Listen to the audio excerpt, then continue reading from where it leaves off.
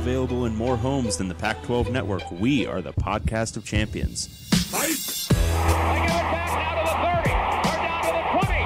All the band is out on the field. I'm David Woods from Bruin Report Online. And here he goes, Miles Jack. And I'm Ryan Abraham from USCFootball.com. Liner going to try to sneak it ahead. Touchdown, SC. We are the podcast of champions.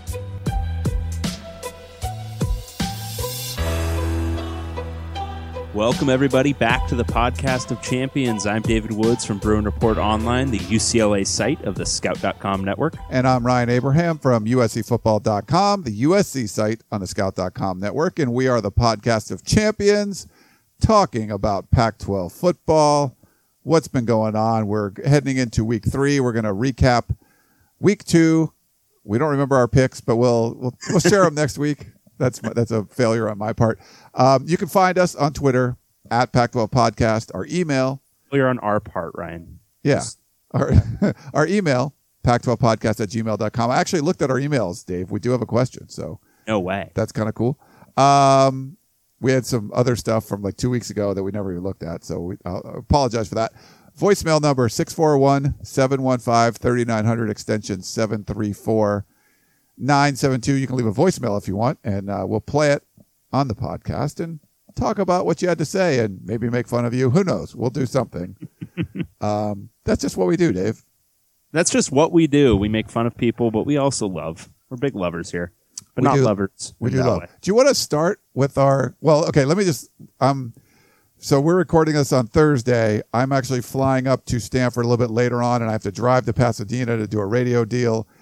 So I'm like packed already and ready to go. So I'm kind of like going to do this and get out the door. But I'm doing this in my home and not in my office where I wrote down all of our picks.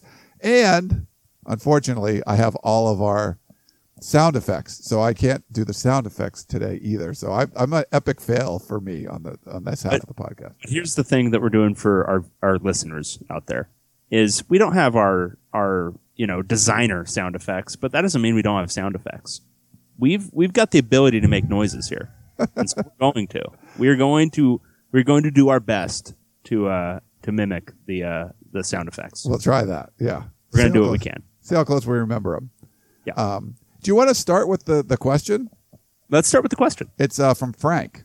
He said, "Hi, Dave and Ryan. Concerning UCLA, I find it curious that the running back position is loaded and a couple of freshmen are getting meaningful reps. But the wide receivers aren't dynamic, and there is a 5-star freshman who, according to camp reports, doesn't get to see the field but for one play. I'm sure the head coach has a plan for who redshirts with great deliberation and the other coaches, but who decides who plays on game day? The position coaches? Keep up the great work." So, great question. I do want to correct one thing. Theo Howard didn't play one play on Saturday. He played 2. Oh. All right. So let's just get our facts straight here. He caught one ball, but also blocked or did something else on another play. Yeah, it's ridiculous. He should be playing more. He was a 4-star, not a 5-star, but he has that kind of elite ability. Who decides a receiver rotation? There's a lot of input, but generally it's the receiver coach. In this case, Eric Yarber. Yeah, it's a great question why he's not playing more, especially given UCLA's limitations at receiver, where it still doesn't look like there's a go-to guy who's emerged. I think we all thought preseason that Theo Howard had the potential to be that guy, but it hasn't happened yet, and he hasn't seen the field a whole lot at all. So I think everyone's hoping that he starts to see the field a little bit more, but I think he could potentially be that playmaker for UCLA's offense that they could need, and it's just a matter of him getting on the field. And, in general, it depends on the staff, too. I mean, I think some cases, some programs, the head coach decides everybody. Like, he tells the wide receivers, these guys are playing, the wide receiver coach. And there's other times where it's more of a delegation and each position coach is picking their guys. So I think it really depends on the staff. I've seen it done different ways at USC with different head coaches. And I'm sure you've seen the same thing, Dave, at UCLA. Oh, for sure. And it really does depend on the coach. I think with this staff, Moro is generally pretty good at deferring when it comes to assistant coaches making their personnel calls, which I think is, generally speaking, the right way to go. If you hire the right people, you want to give them some autonomy to do their jobs. But it does lead to these kinds of questioning moments like, hey, why is this guy playing so much and this guy isn't? So it'll be interesting to see if his role starts to increase because his one catch on Saturday was actually pretty good. So we will see. Okay, so I think we could tag team the sound effects. Yeah, I think we can do it. Would you like to do the voice sound or like the background music? I mean, I think we probably do the voice sound, right? Well, like we could do it together. Like I could do the background music thing. I'll try to do that, and then you could do the. So for Pac-12 Roundup. Here's how little I remember our sounds. I don't even know what you're talking about. Okay, right? So I'll start. Here, like I can make a cat noise. Okay, so we'll just try this out. Let's just go for it. This is like this violin kind of thing, like do do do do do do do. Okay, that's probably terrible, but that was like kind of the background thing. So we'll just do the sound effect. That was great. All right, Pac-12 Roundup. Okay. So we're going to start at the bottom. Now we're here. If you guys get that. For our rankings, the ever popular Podcast of Champion Power Rankings, not a lot of shake up, a little bit, but the bottom and the top stayed the same. And at number 12, we have the Washington State Cougars. Very good. Bravo. That was good. So Washington State lost to Boise State last week. I think we both picked this correctly. I think we had Washington State covering the spread, which was 11 points. Washington State lost by 3. Had a furious fourth quarter comeback that ended with kind of just a weak little drive there at the end where they managed the clock really, really poorly and just didn't generate much downfield. Boise State looked pretty good, but they kind of faltered a little bit late, allowed Washington State back into the game.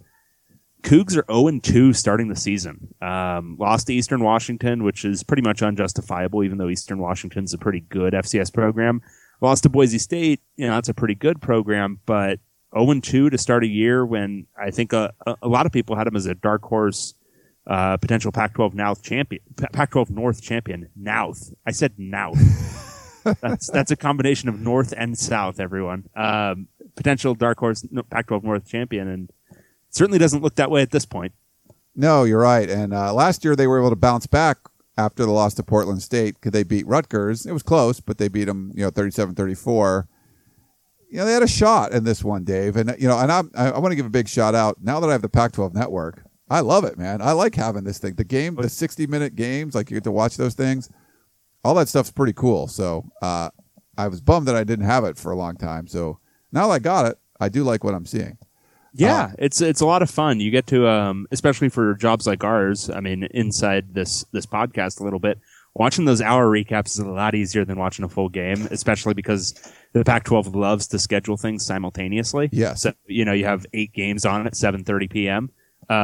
It's a lot easier to watch them later on if you didn't catch something live, because we're always flipping back and forth if it's not the team we particularly cover.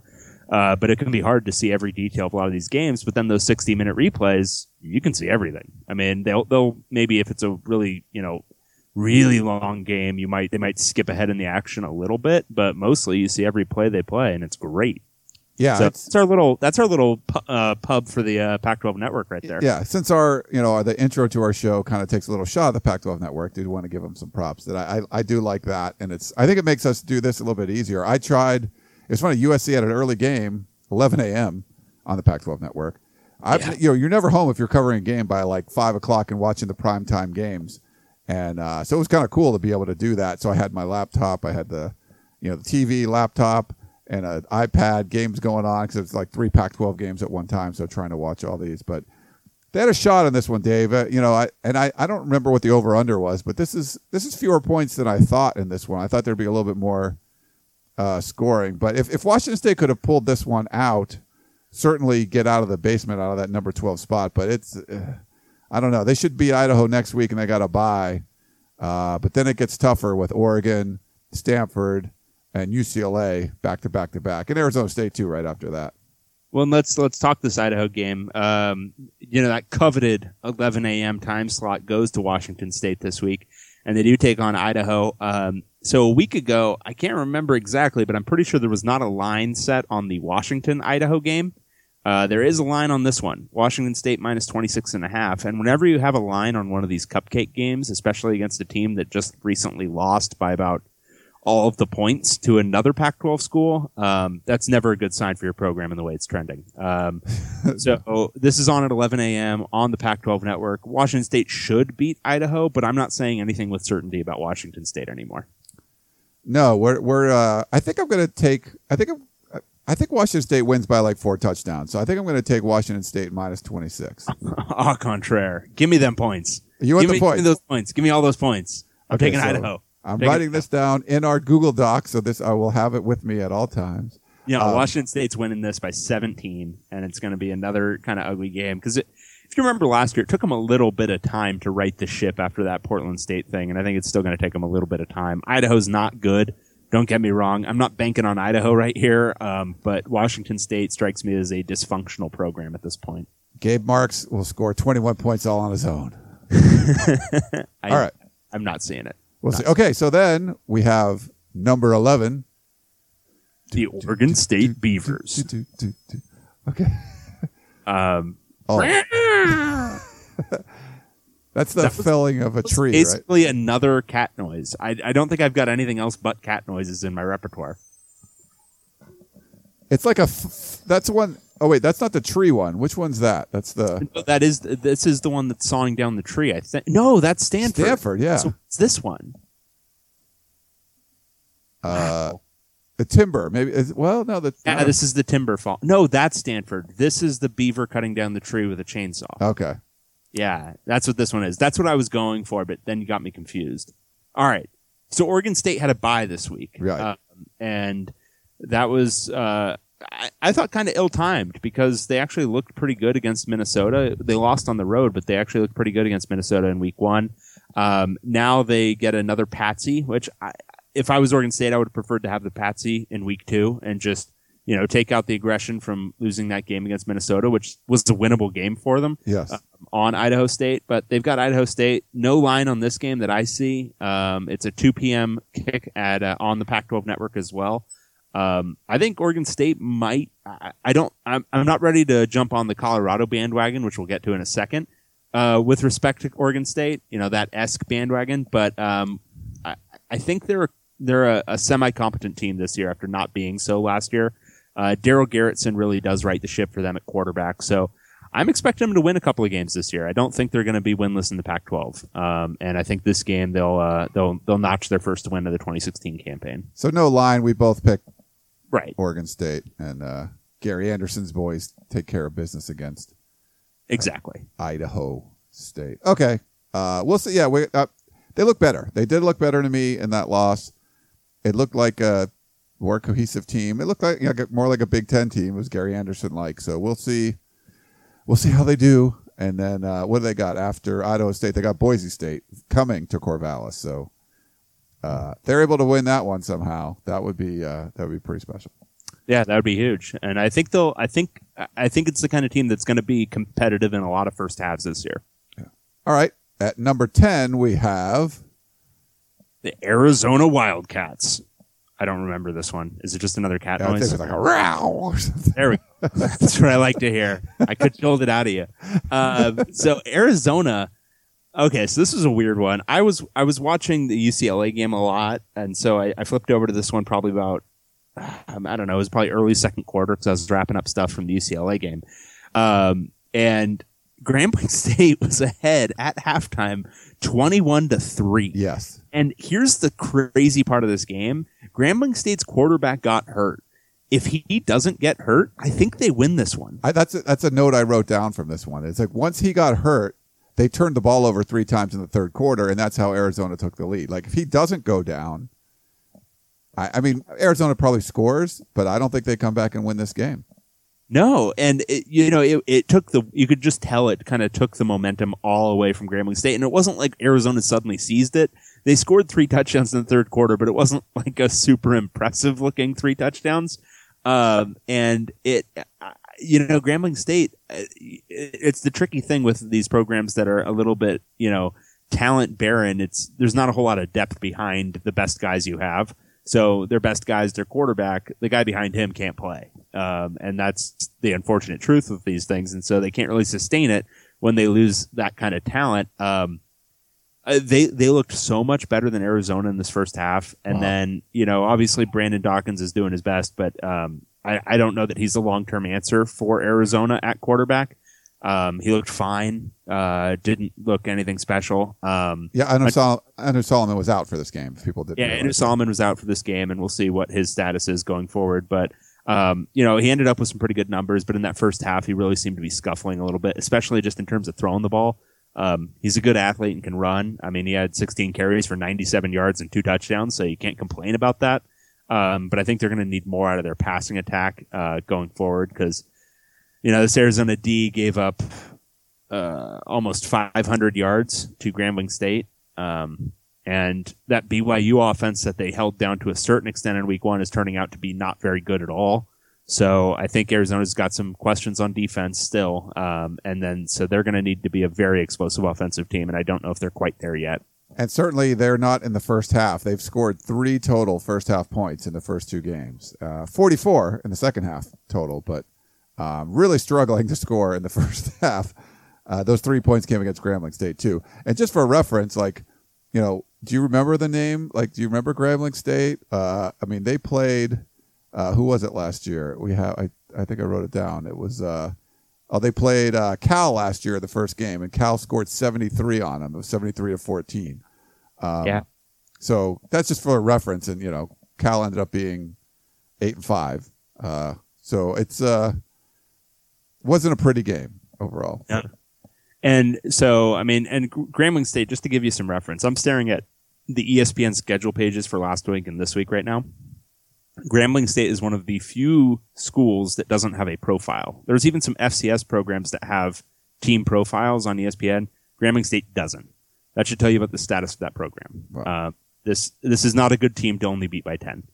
But Arizona gets another Patsy next week. Or this week at 7:45 on Saturday on the Pac-12 network. Hawaii comes to town, and this is Hawaii's 4th game in 4 weeks, and their 3rd time traveling over 3,000 miles for a game in 4 weeks. So naturally, Arizona, even though they haven't looked particularly good, is favored by 24.5 points. 24.5? Yeah. Wow. Give me them points. You want give me all those points. I'm taking Hawaii. I think Arizona wins by 2 touchdowns, but Hawaii actually looked okay against Cal. I think the travel caught up to them against Michigan, and they just got destroyed. But they won last week, and they looked okay offensively. I think they'll be able to move the ball a little bit against Arizona.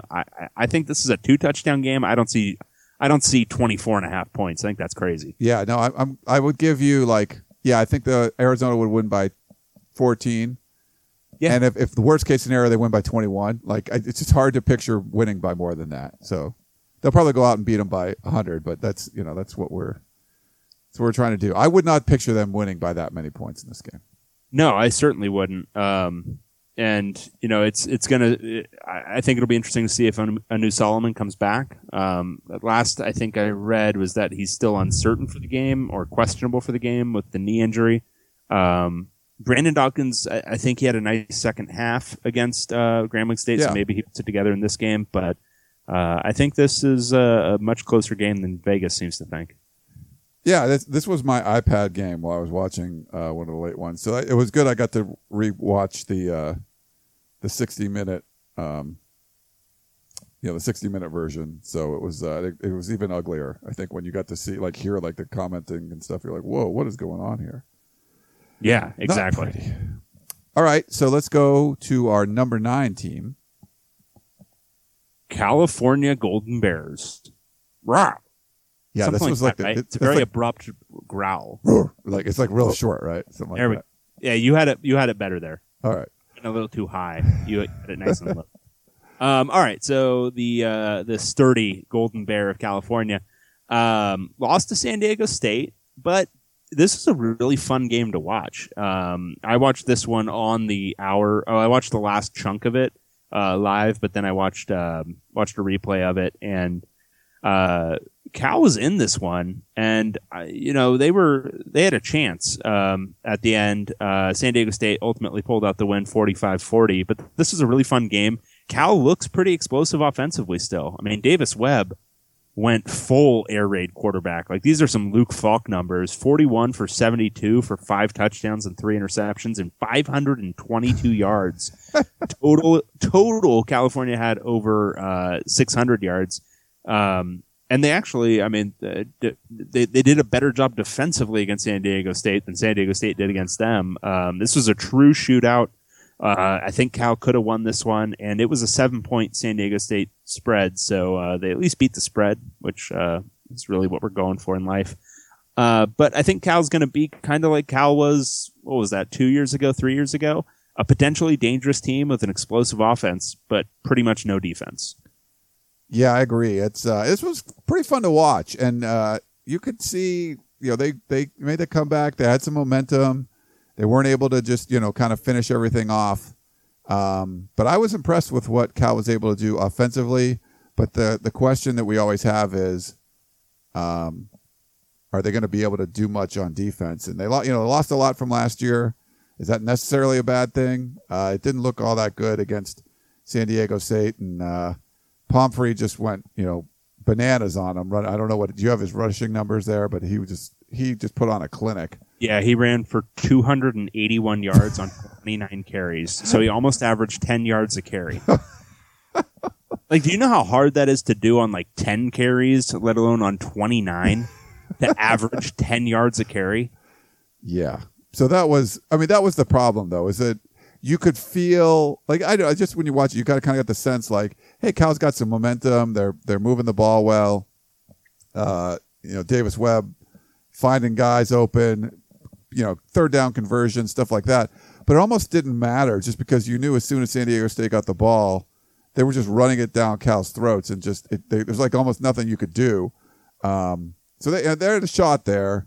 But they would have needed some. They picked with 23 seconds to go on the San Diego State 22. Yeah. I mean, they had a real chance to win this one in regulation, and yeah.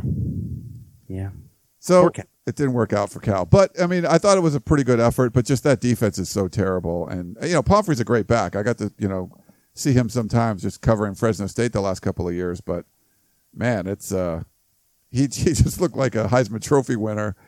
And I have a feeling that Cal's going to do that to a lot of running backs this year. Yeah, he truly looked like, he looked like one of the best backs in the country. And, and I like Donnell Pumphrey, but he's probably not one of the best backs in the country. So, no.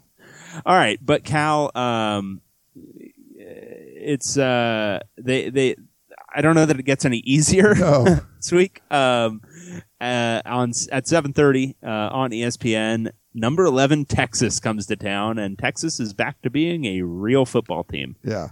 And if you liked the shootout nature of last week, you're gonna love this. Texas is favored by 7. The over/under 81.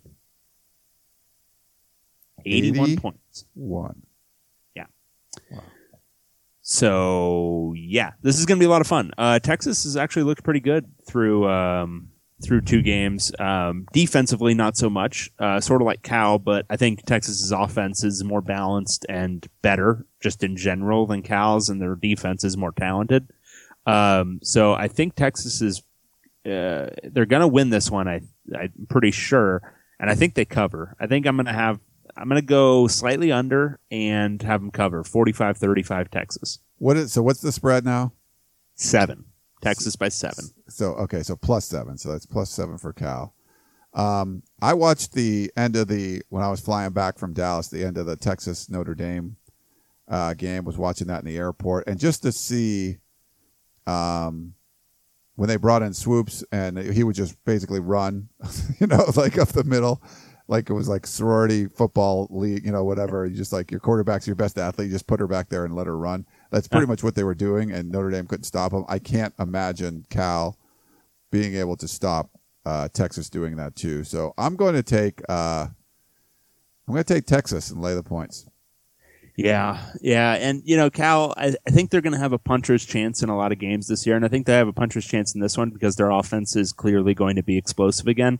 But I think their defense is just such a limiting factor. And Texas, Shane Bichelle's getting a lot of the pub so far, but they've got an effective running game. I mean, between Chris Warren, Donta Foreman, Bichelle himself, Tyrone Swoops, I mean, they've got some guys who can run the ball. And I think they'll be able to put up some nice totals against that Cal rushing defense. So we both taking Texas +7. Yeah. Okay. Right. Sorry, Cal. Sorry, Sturdy Golden Bear, but you guys, Cal put up some points. Yeah. I just don't think they're going to be able to stop them. All right, so we have the number 8 team. The USC Trojans. Oh, that's pretty good. That was all right, right? Yeah, that's a good sword thing. Yeah, that was okay. All right, so USC this past week pretty much took care of business against Utah State. Crushed them at home.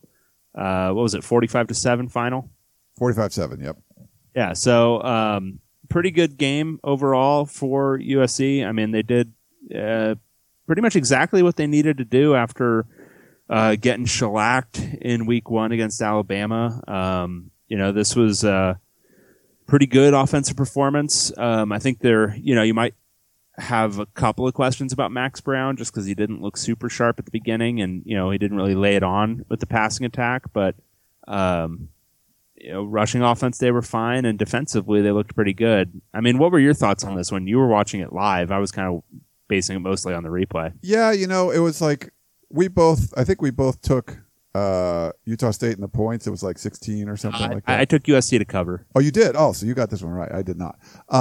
Good job, Dave. It started, it was one of those things where if you were going to let it like athlete per athlete kind of decide the game, then it was going to be USC. And that's pretty much how this one went.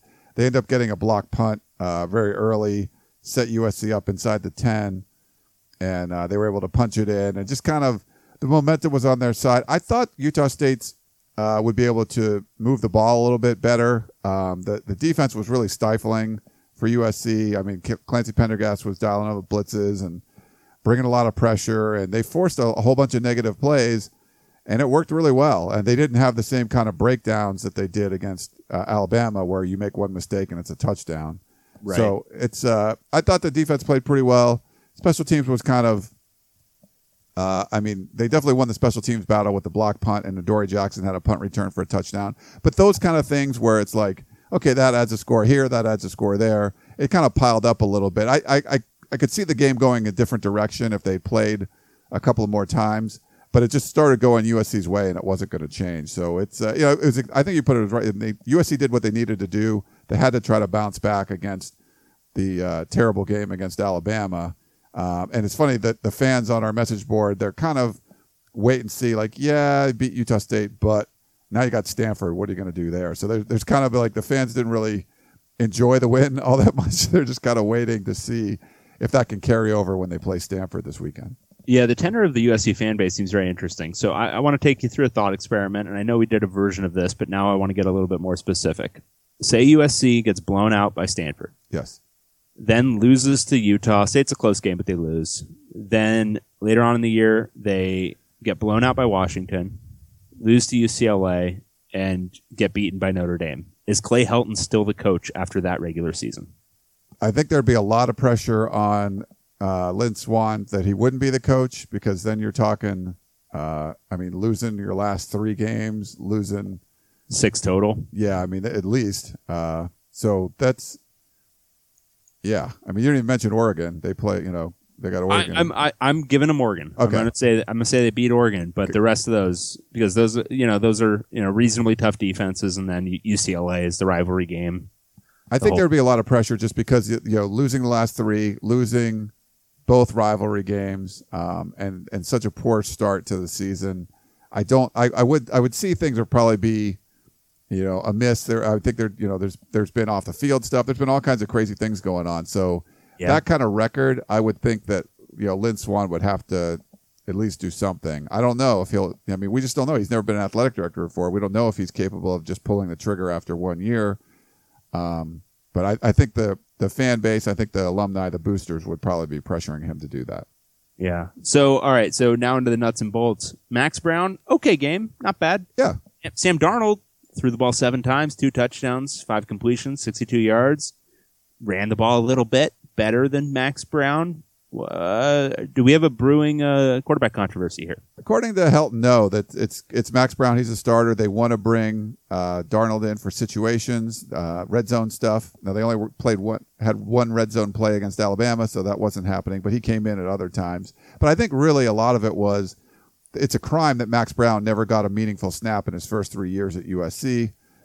They wanted that for Sam Darnold, and that's part of the thing. And he brings a little bit different wrinkle to the offense. And I think it helps, too, that if Max Brown does struggle, they'll have someone that's kind of ready to go in just in case. They both played against Alabama. Neither of them looked good, but I didn't think, like I said, I don't think Joe Montana would have looked good in that game behind the line and all that kind of stuff. So I don't think there's a controversy, but it's a way for Clay Helton to kind of set things up. If they need to go to Sam Darnold because of something with Brown, they'd be ready for it.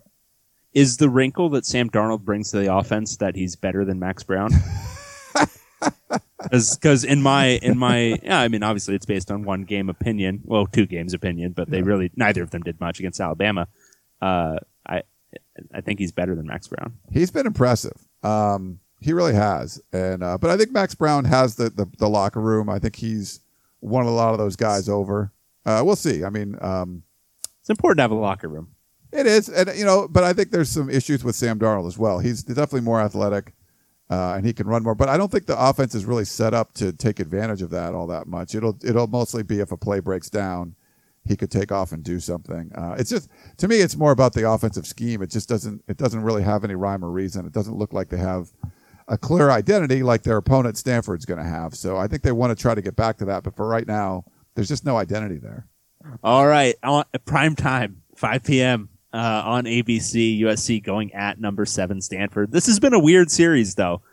Stanford is favored by 8.5, but this has been a strange series the last couple of years.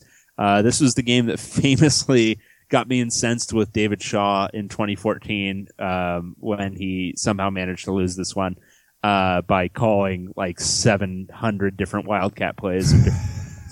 But these two programs do seem like they are kind of in different positions. Stanford is obviously the stable program, the most stable program, in the Pac-12, I would say. And USC is maybe the most unstable over the last 2 years. I think that's probably a fair thing to say, right? Yeah, firing coaches in the middle of the season. Yeah. I think that qualifies, yes. It qualifies. Stanford didn't play last week, so we'll obviously we'll probably talk about them a little bit ahead. I don't know. Are we going to talk about them a little bit ahead, or is this their preview too? We haven't thought this through. Yeah, I guess this is their preview too, since we're. So Stanford is the number 1 team. So the Stanford Cardinal. That's the tree falling down. So Stanford didn't play last week. They looked okay against Kansas State. I think it was just kind of the typical Stanford opener, right? Or a little underwhelming in the second half. But in that first half, they looked darn impressive. And I think if they can get away from that deciding to play 2 quarterbacks thing and just play Ryan Burns, I think they'll look even better. Offensively, they looked fine, and defensively, I thought their defensive line looked pretty good. I think Harrison Phillips might be hurt, though, so they're a little dinged up on the defensive line. But their defense looks like it's maybe taken a step forward after last year was maybe a step back for that defense, which maybe doesn't bode well for USC, which is still obviously figuring things out offensively. I've gone back and forth on this one a few times. I think Stanford wins and covers, but I don't think it's going to be a blowout. I think they win by like 10. So like something like 31-20, 31-21, something in that range. I think Stanford's I think they're a little deeper on the defensive line, get a loss and stuff, but I think they could withstand a loss this year better than last year. They were so thin on the defensive line last year. They didn't really have any subs. I do think the USC defense is going to play better. They didn't have a scheme. They didn't have any kind of plan for Christian McCaffrey last year. They'll at least have some kind of plan. I'm not going to guarantee it's going to work or say it will, but they'll at least have something planned. Like, hey, they're not going to just treat him like any other. Hey, let's tackle that guy. Yeah. He had 481 total yards, I think, against USC in the championship game. I don't think he goes off like that against USC, but he can do a lot of things. And it's funny, USC last year, they had 11 touchbacks on kickoffs total, and they've already got 7 through the first 2 games this year. So I think you can kind of eliminate some of those returns by just kicking the ball out of the back of the end zone, which they weren't really able to do last year. I think that should help a little bit. When it was 6.5, I was going to take Stanford and lay the points. But getting 8.5, once it pushed over a touchdown, I kind of think it'll be a touchdown game. So I'll actually take USC on this one. All right. Plus 8.5. It was earlier in the week. It was 6.5, and it went the other way. So this is a historic moment in this podcast because I think this might be the first time you've ever taken USC. Really? Well, I was wrong. You usually get USC wrong. Yeah. And I was wrong last week. I thought they would not. Well, I guess I was wrong week 1 because I was going to take Alabama and lay the points, and so that was right. But yeah, usually get the USC game wrong. I do kind of tend to pick against USC, but it's usually the point. It's point spread. It's like yeah. But this also goes against my thing when it's moving one way. Usually that's a reason it's moving that way. But it pushed it over that the touchdown mark, which it's a significant move. No, it was significant for me because 6.5, it was no question Stanford, but 8.5 made me think. Yeah. So I think that was a significant couple point move. I think Christian McCaffrey's still going to be able to run through that defense. I mean, I'm not seeing USC having a super strong rushing defense at this point. So I think he's going to be able to do it. And I'm not super confident in Max Brown against a good Stanford defense. So, all right. So that's a Pac-12 opener, basically, like first Pac-12 game, right? Right. Yeah. So, okay. So let's move on. That was number 8 USC and number 1 Stanford. They remain our number 1 spot, even though they only played 1 game. We're giving them the benefit of the doubt as returning Pac-12 champs. We'll move up to number 7. We have the UCLA Bruins. Roar! Yeah, that was a longer roar. Yeah, it's a longer roar, but I don't think I can do the roar. I think you might have to handle the roar. Roar. That was better. Is that better? I don't know. Yeah, that was better. I liked it. That's pretty good. Okay. So UCLA beat UNLV 42-21, but that does not in any way tell the story of this game. No. This was a 28-21 game heading into the 4th with UNLV driving. UCLA poured on 14 points late, but this was a very close game, much, much closer than it should have been given the disparity in talent levels. UCLA's defense did not look good in this one. UNLV was able to rush pretty much at will. They got 5 yards of carry. And Johnny Stanton, if he didn't throw a couple of arm punts, this would have been a different game. UNLV's quarterback, Johnny Stanton. UCLA offensively looked better and more comfortable than they did in week 1 against Texas A&M. So that's a good sign. And they were able to put together 2 pretty impressive drives late. So all of that's really, really good, but you have to be worried about the defense at this point, that it was able to give up 21 points and that kind of rushing performance to a team like UNLV. That's just not good. I wanted to write Jim Mora a letter because I was very upset, but he made me sweat at the end because I believe I picked UNLV in the points and it was like I know 26 or something. And he was driving. He was trying to score again. He was, and it was a 7-point game like you said, and UNLV had the ball, like they could have tied the game. Yeah, I felt pretty confident right then that I had picked correctly. Yes, and then they made me sweat.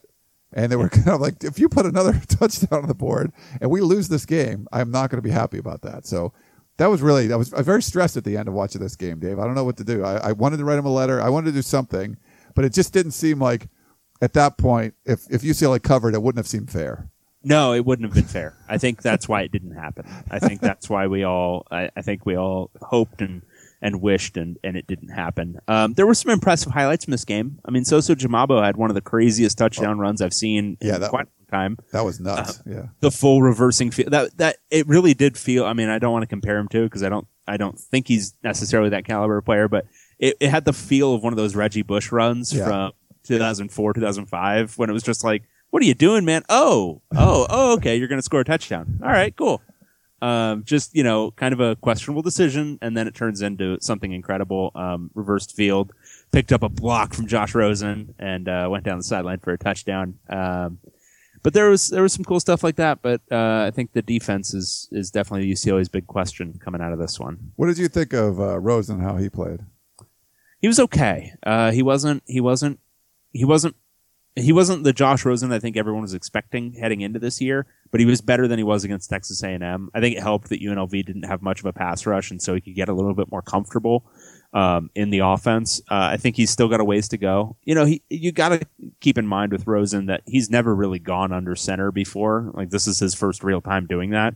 So there's some kinks when they do that. When he's in the shotgun, he looks a lot more comfortable, but when he's under center, he just looks a little bit, just not even a huge amount, but just a little bit off. And so I think, just getting all that footwork right, getting everything right, that might be a process that takes a while, but he made some strides in game 2 after game 1 was not very good. So hopefully he continues to kind of move along that way.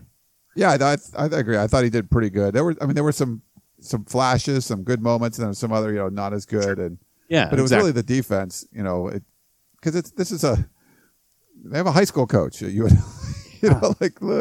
You know what? I'm going to say this. I think Tony Sanchez is going to do some good things there. He impressed me.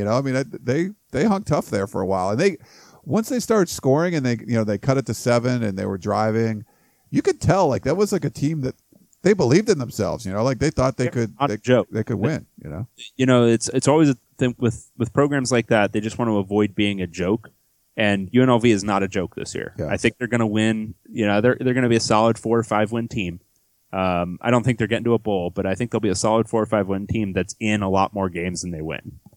Because they were last year. They were a 3-9 team, but they were in 3 or 4 other games where it was a 1-score game and they could have won. So it'll be funny to see. Not funny, but it'll be interesting. A couple years from now, assuming Tony Sanchez is still there, what they look like. Because it could be, they could be a contender in the Mountain West. If they're going to always struggle to recruit the way Boise State and San Diego State do, but they're going to be. I think they'll be a solid middle of the pack team. All right. You want to beat some of those teams in conference and stuff. All right. So let's. UCLA is playing again this week. It's 7:15 p.m. on ESPN2. The Bruins going at BYU. BYU is a de facto member of the Pac-12 this year because this is their third Pac-12 opponent. UCLA is favored by 3 in this one, which on the surface is probably an interesting line to people, but when you really dive into BYU and if you really watch the game against Utah, this is not a good BYU team. They benefited by a ton of unforced errors by Utah to even be in that game. Taysom Hill can't throw at all.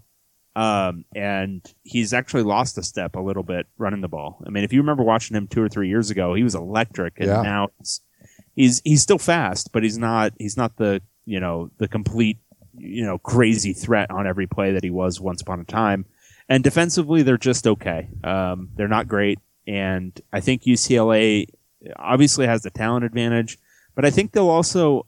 I think this might be a good game for them to finally have a good rushing performance against a rush offense. I mean, if they're ever going to have one, Eddie Vanderdoes probably coming back in this game. Takaris McKinley hopefully coming back in this one. At least Jim Morris says they're going to be back. So that'll shore up the defensive line. I think UCLA wins this. I think it'll be by about a touchdown. I've got them 31-24. Yeah, I'm with you on that. I think it's going to be about a touchdown game. BYU, they're kind of one of those teams where if it's close, they can do something crazy at the end. They always seem to. I don't think it's going to be that close, though. It might be maybe they cut it from 14 to 7 late or something like that. But I think UCLA will play better and handle business on the road. But yeah, it's interesting because he used to be able to throw, and I like the way he was running around. He just doesn't look like the same quarterback. So I don't know if it's an age thing, like a couple of years ago, he was 28 as a freshman. Now he's 30. Maybe that's a threshold that he's getting a little older. I don't know. He had that Liz Frank fracture last year, and I think that probably dinged him up a little bit. Yeah.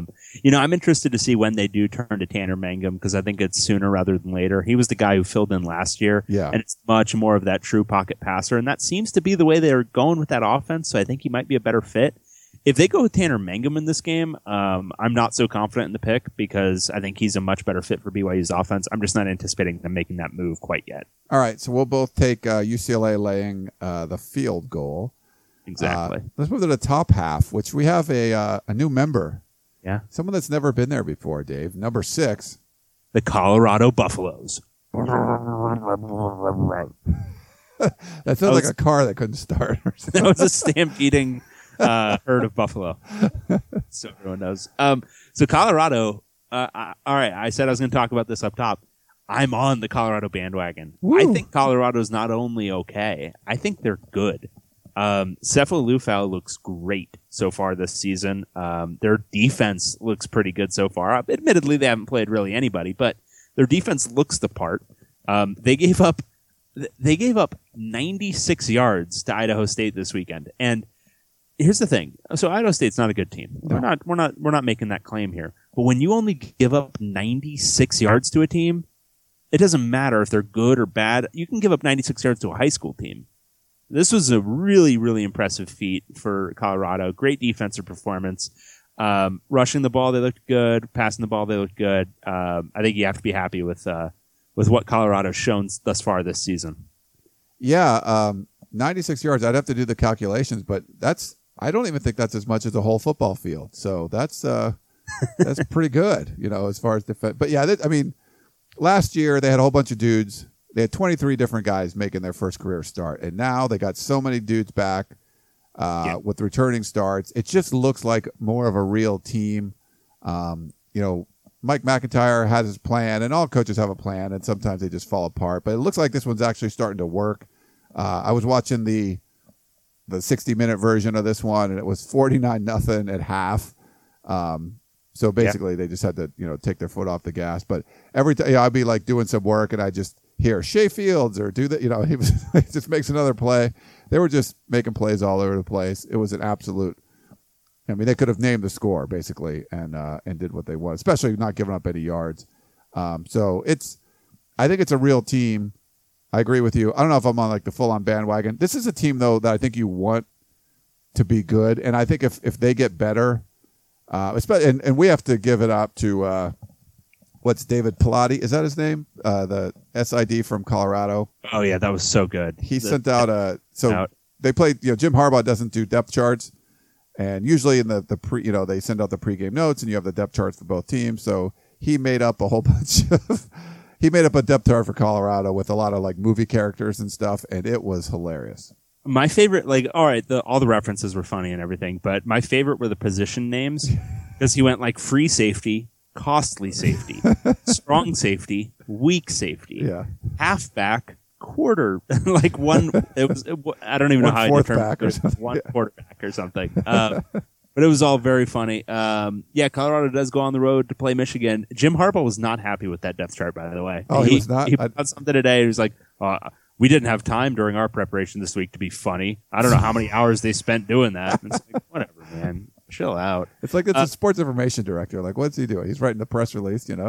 You saved him time by not putting out your depth chart, so he got to have some time to make fun of that. So, all right. Well, obviously, this is the biggest game of the week, and I don't know why it's not at 5 p.m. on ABC, but Colorado going at number 4 Michigan, 12:30 p.m. on the Big Ten Network. Which on, get this on ABC. Michigan's favored by 19.5, which I'm not seeing that. I mean, Michigan's pretty good, but they're no Colorado. I'm a big buff this year. I'm taking Michigan to win, but I think it's going to be more like a 31-21. I think Colorado's going to hold tough in this one. I think it'll be a close-ish game at halftime, and then Michigan, just through kind of talented and the fact that Jim Harbaugh is a freak of a coach. I think they'll pull away a little bit at the end, but I think it's more like a 10-point game, not a 20-point game. I'm in agreement with you, bud. I think I think Michigan will win this game. Now, it could get out of control. It's going to have to be. You have to see some mistakes made by Colorado that we haven't seen yet this year. They pasted Colorado State, obviously pasted Idaho State. Pretty clean performances.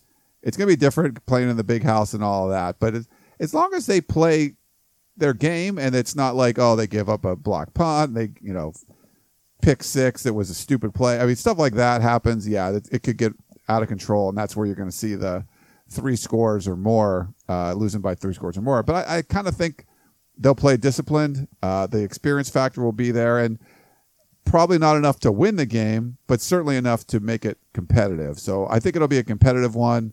Maybe they end up losing by 10. But I think 19.5 is too many points. So I'm going to take Colorado plus 19.5 as well. All right. So let's move on. Number 5. The Utah Utes. Boom. I don't even know how to make an arrow noise. I don't get it. Ding. Yeah, I don't know. Okay. Something like that. We dropped Utah this week just because really watching that game, they did not look sharp against BYU. Threw a bunch of picks, fumbled the ball a bunch. Troy Williams did not have a good game. And I don't think that was a super strong BYU defense. I think they're okay. I don't think they're great. We still have them pretty high because Utah is 2-0. But I think that's 2 straight games where they haven't looked super impressive. They beat Southern Utah 24-0 in the first game, which was cool because they shut them out, but they didn't score a whole lot.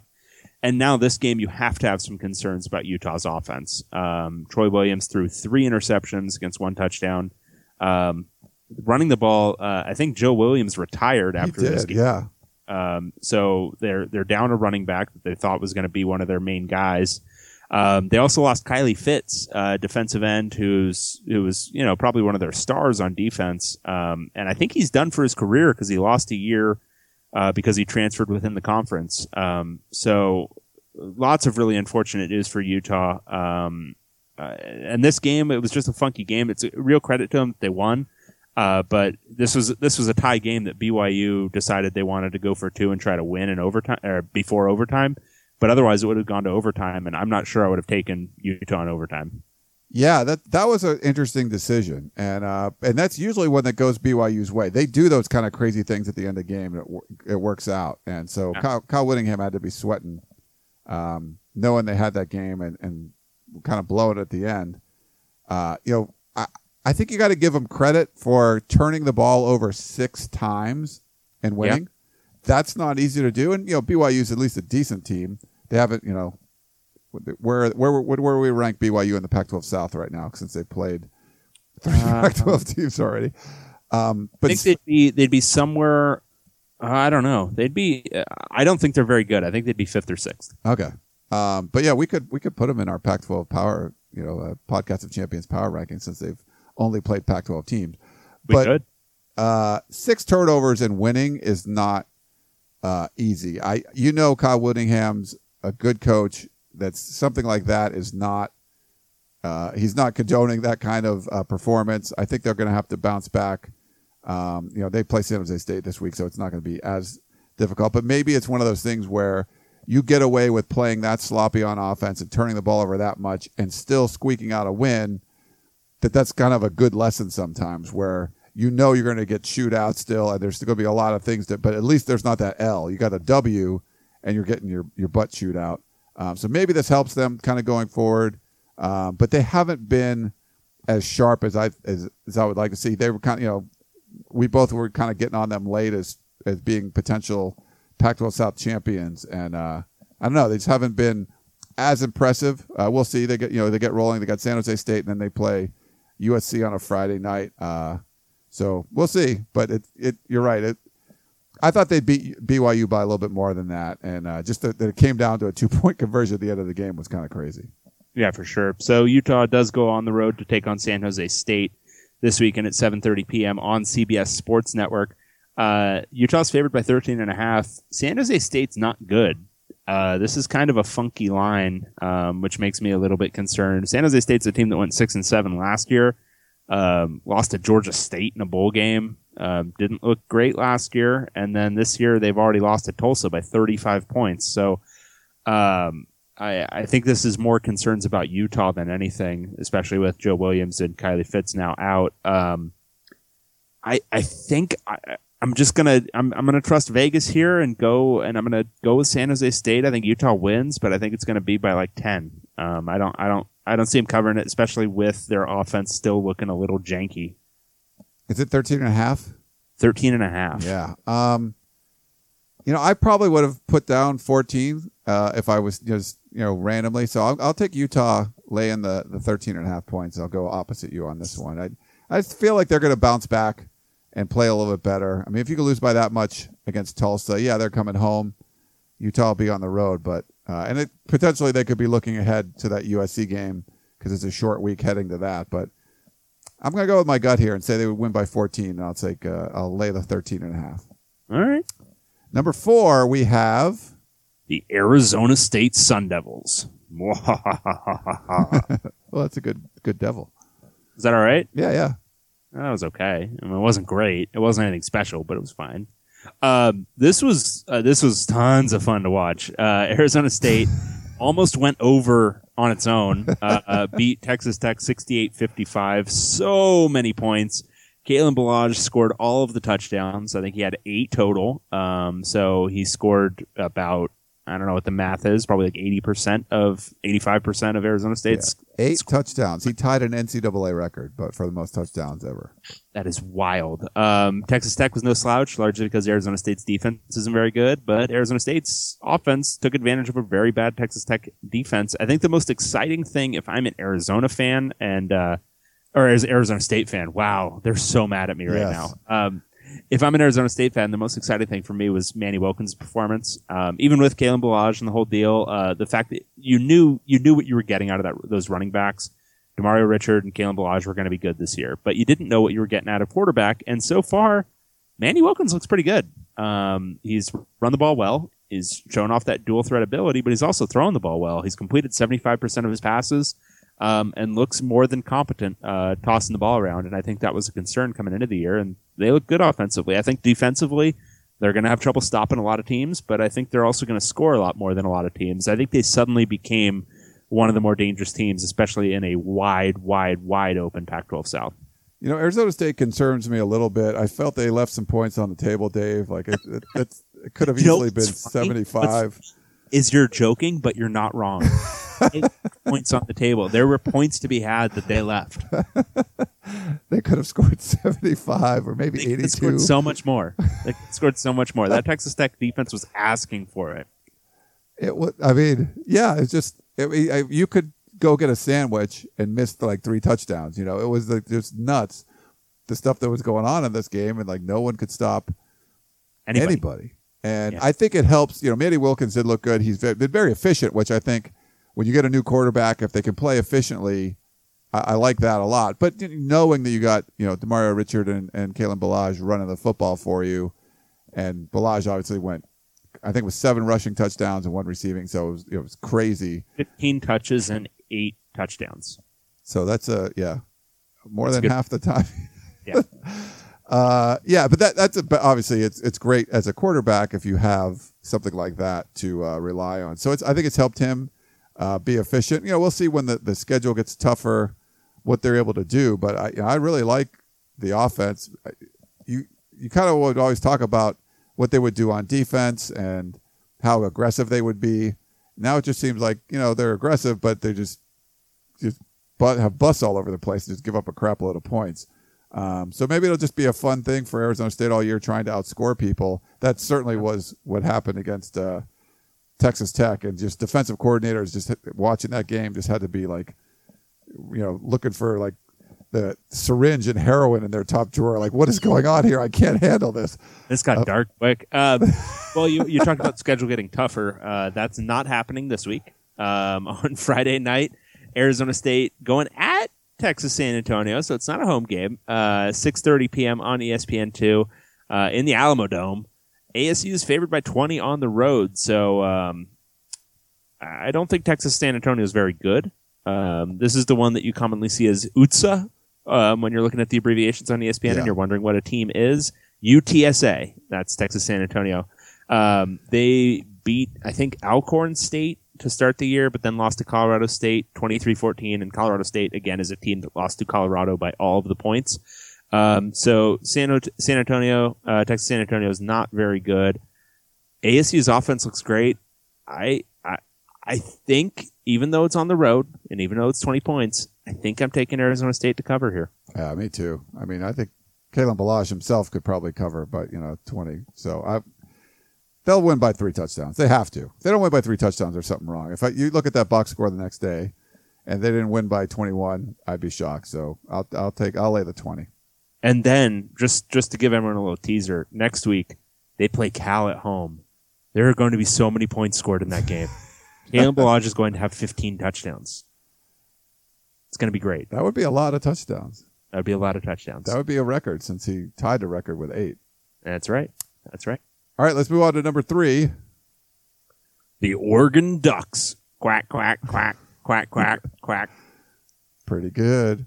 It was all right. It wasn't great. It wasn't the best I've ever had. So Oregon, number 24, beat Virginia. This is a 44-26 game, but it wasn't that close. At halftime, this was a 30-6 game. Oregon was ahead by 24. They made us look bad by not covering, but they poured it on offensively. Had to survive a little bit of a Virginia rally late, but it wasn't even a close game. I don't know how much you can take away from that second half. Oregon's defense still isn't great. I think that's something you can take away from this game. They're not, they don't look all that sharp in that new kind of 4-3-ish type system. But offensively, they're looking good. Dakota Prukop had another fine game at quarterback. Their rushing attack still very, very good with Royce Freeman. So a lot to like about Oregon in this game, but I think some things that necessarily need some improvement on the defensive end. Yeah, I thought Prukop. I thought he found his receivers pretty well, and did a good job with that. Royce Freeman, he's a stud. I don't like when they call him Rolls Royce. That the announcers were saying that. I'm like, I don't know if I like that so much, but yeah, I thought Prukop played pretty good. Royce is a stud. It's funny, early in the game, Virginia tried a fake field goal, and it's like, that's probably not the team you try that against. Like, they don't kick a lot of field goals. They do fake. They do all the kind of crazy stuff all the time. Like, if any team's ready for something like that, you would think Oregon would be. Yeah. And Oregon scored that first touchdown, and they do the, on the extra point.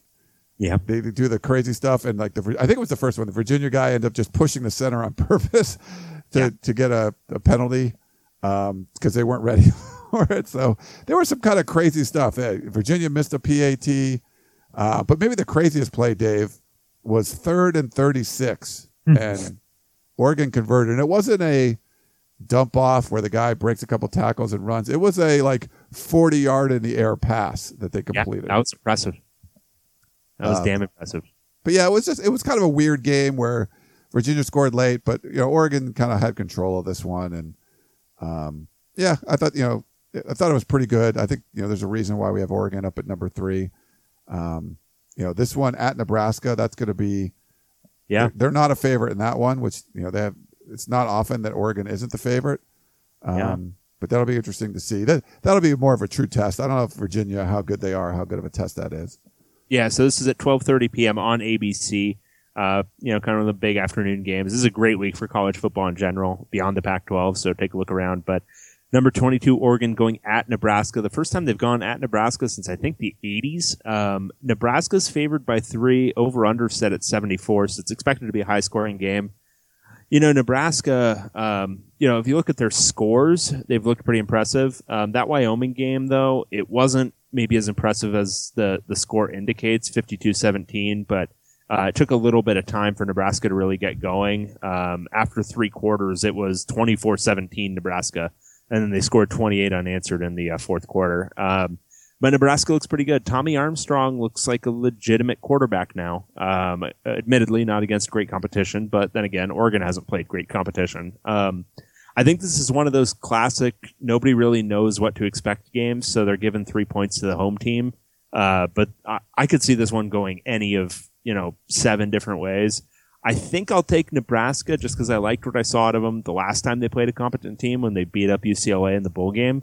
They looked tough. They looked strong. And I think, their physicality could cause some issues for Oregon. And Oregon hasn't played a real opponent with their new defensive scheme. So I'm interested to see how they handle Tommy Armstrong and that offense. So I think I'm going to take Nebraska. I mean, I'd love to take a push, but I think that's a coward's move out. I'll take them 37-31. All right. I'll go opposite you. I'll take Oregon. I'm kind of a Pac-12 homer this week, I think. Yeah. I'll take Oregon. Getting 3 points. Here's my rationale, Dave.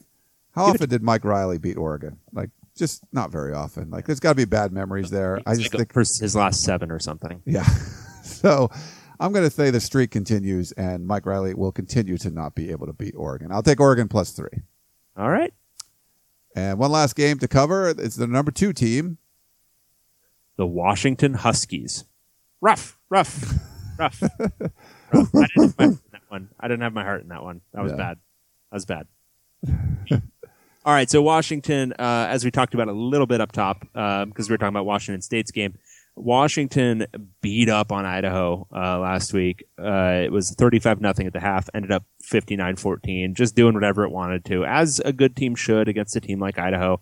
Myles Gaskin, had an efficient game, 12 carries for 67 yards. Jake Browning, 23 of 28 for 5 touchdowns, 10 yards an attempt. That's exactly what you want from a good quarterback against a bad team.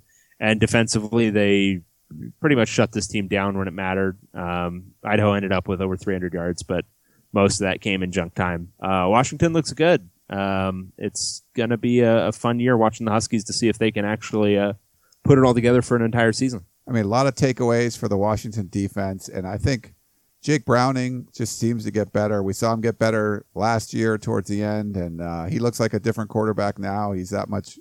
I mean, a lot of people think, he's the best quarterback in I don't know a lot, but, in the Pac-12. Josh Rosen, I still think he's the best one, but Browning's up there. He's been really impressive. An efficient day like that. Gets a little tougher this week, Dave, with Portland State. No, I'm just kidding. But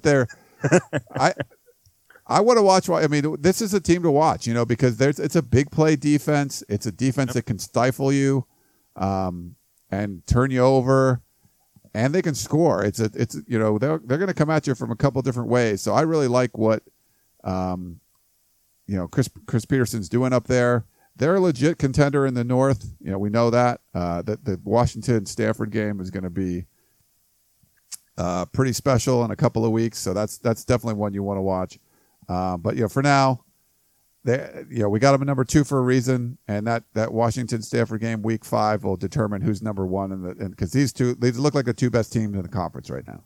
For sure. So Washington's playing Portland State at 5 p.m. on the Pac-12 network. I imagine there are even some Washington fans who won't watch this and will instead watch USC Stanford. But if you are watching it, Washington should beat Portland State by all of the points, unlike Washington State last year, which lost to Portland State.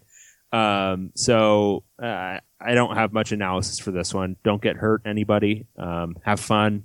Enjoy your orange slices. But they should kill Portland State. No line in this one, right? No line. Yeah.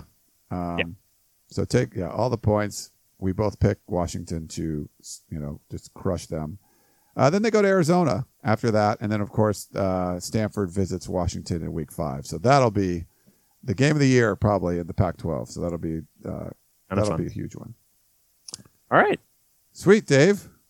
Well, that was fun. Yeah. So again, apologize for not having our sound effects, but I thought Dave did a great job. We did what we could. Yeah, filling in, and we got the picks written down now. I'll go over when I get back to the office. I'll go over and I'll post our picks from last week and how we did. I think we did pretty good, but probably missed a couple in there, but. Yeah, it should be an interesting weekend, Dave. You're going to be able to watch a lot of the games? I'll be watching pretty much all of them that aren't concurrent, so maybe 3. They've got so many just scheduled opposite each other. But yeah, no, I'm going to be watching football all day Saturday, and I'll watch Friday night's ASU games, so there's going to be lots of good stuff to watch. Yeah, cool. All right. Well, that's our Podcast of Champions episode for this week. That's David Woods. I'm Ryan Abraham. Hope you guys enjoyed the show, and we will talk to you next time.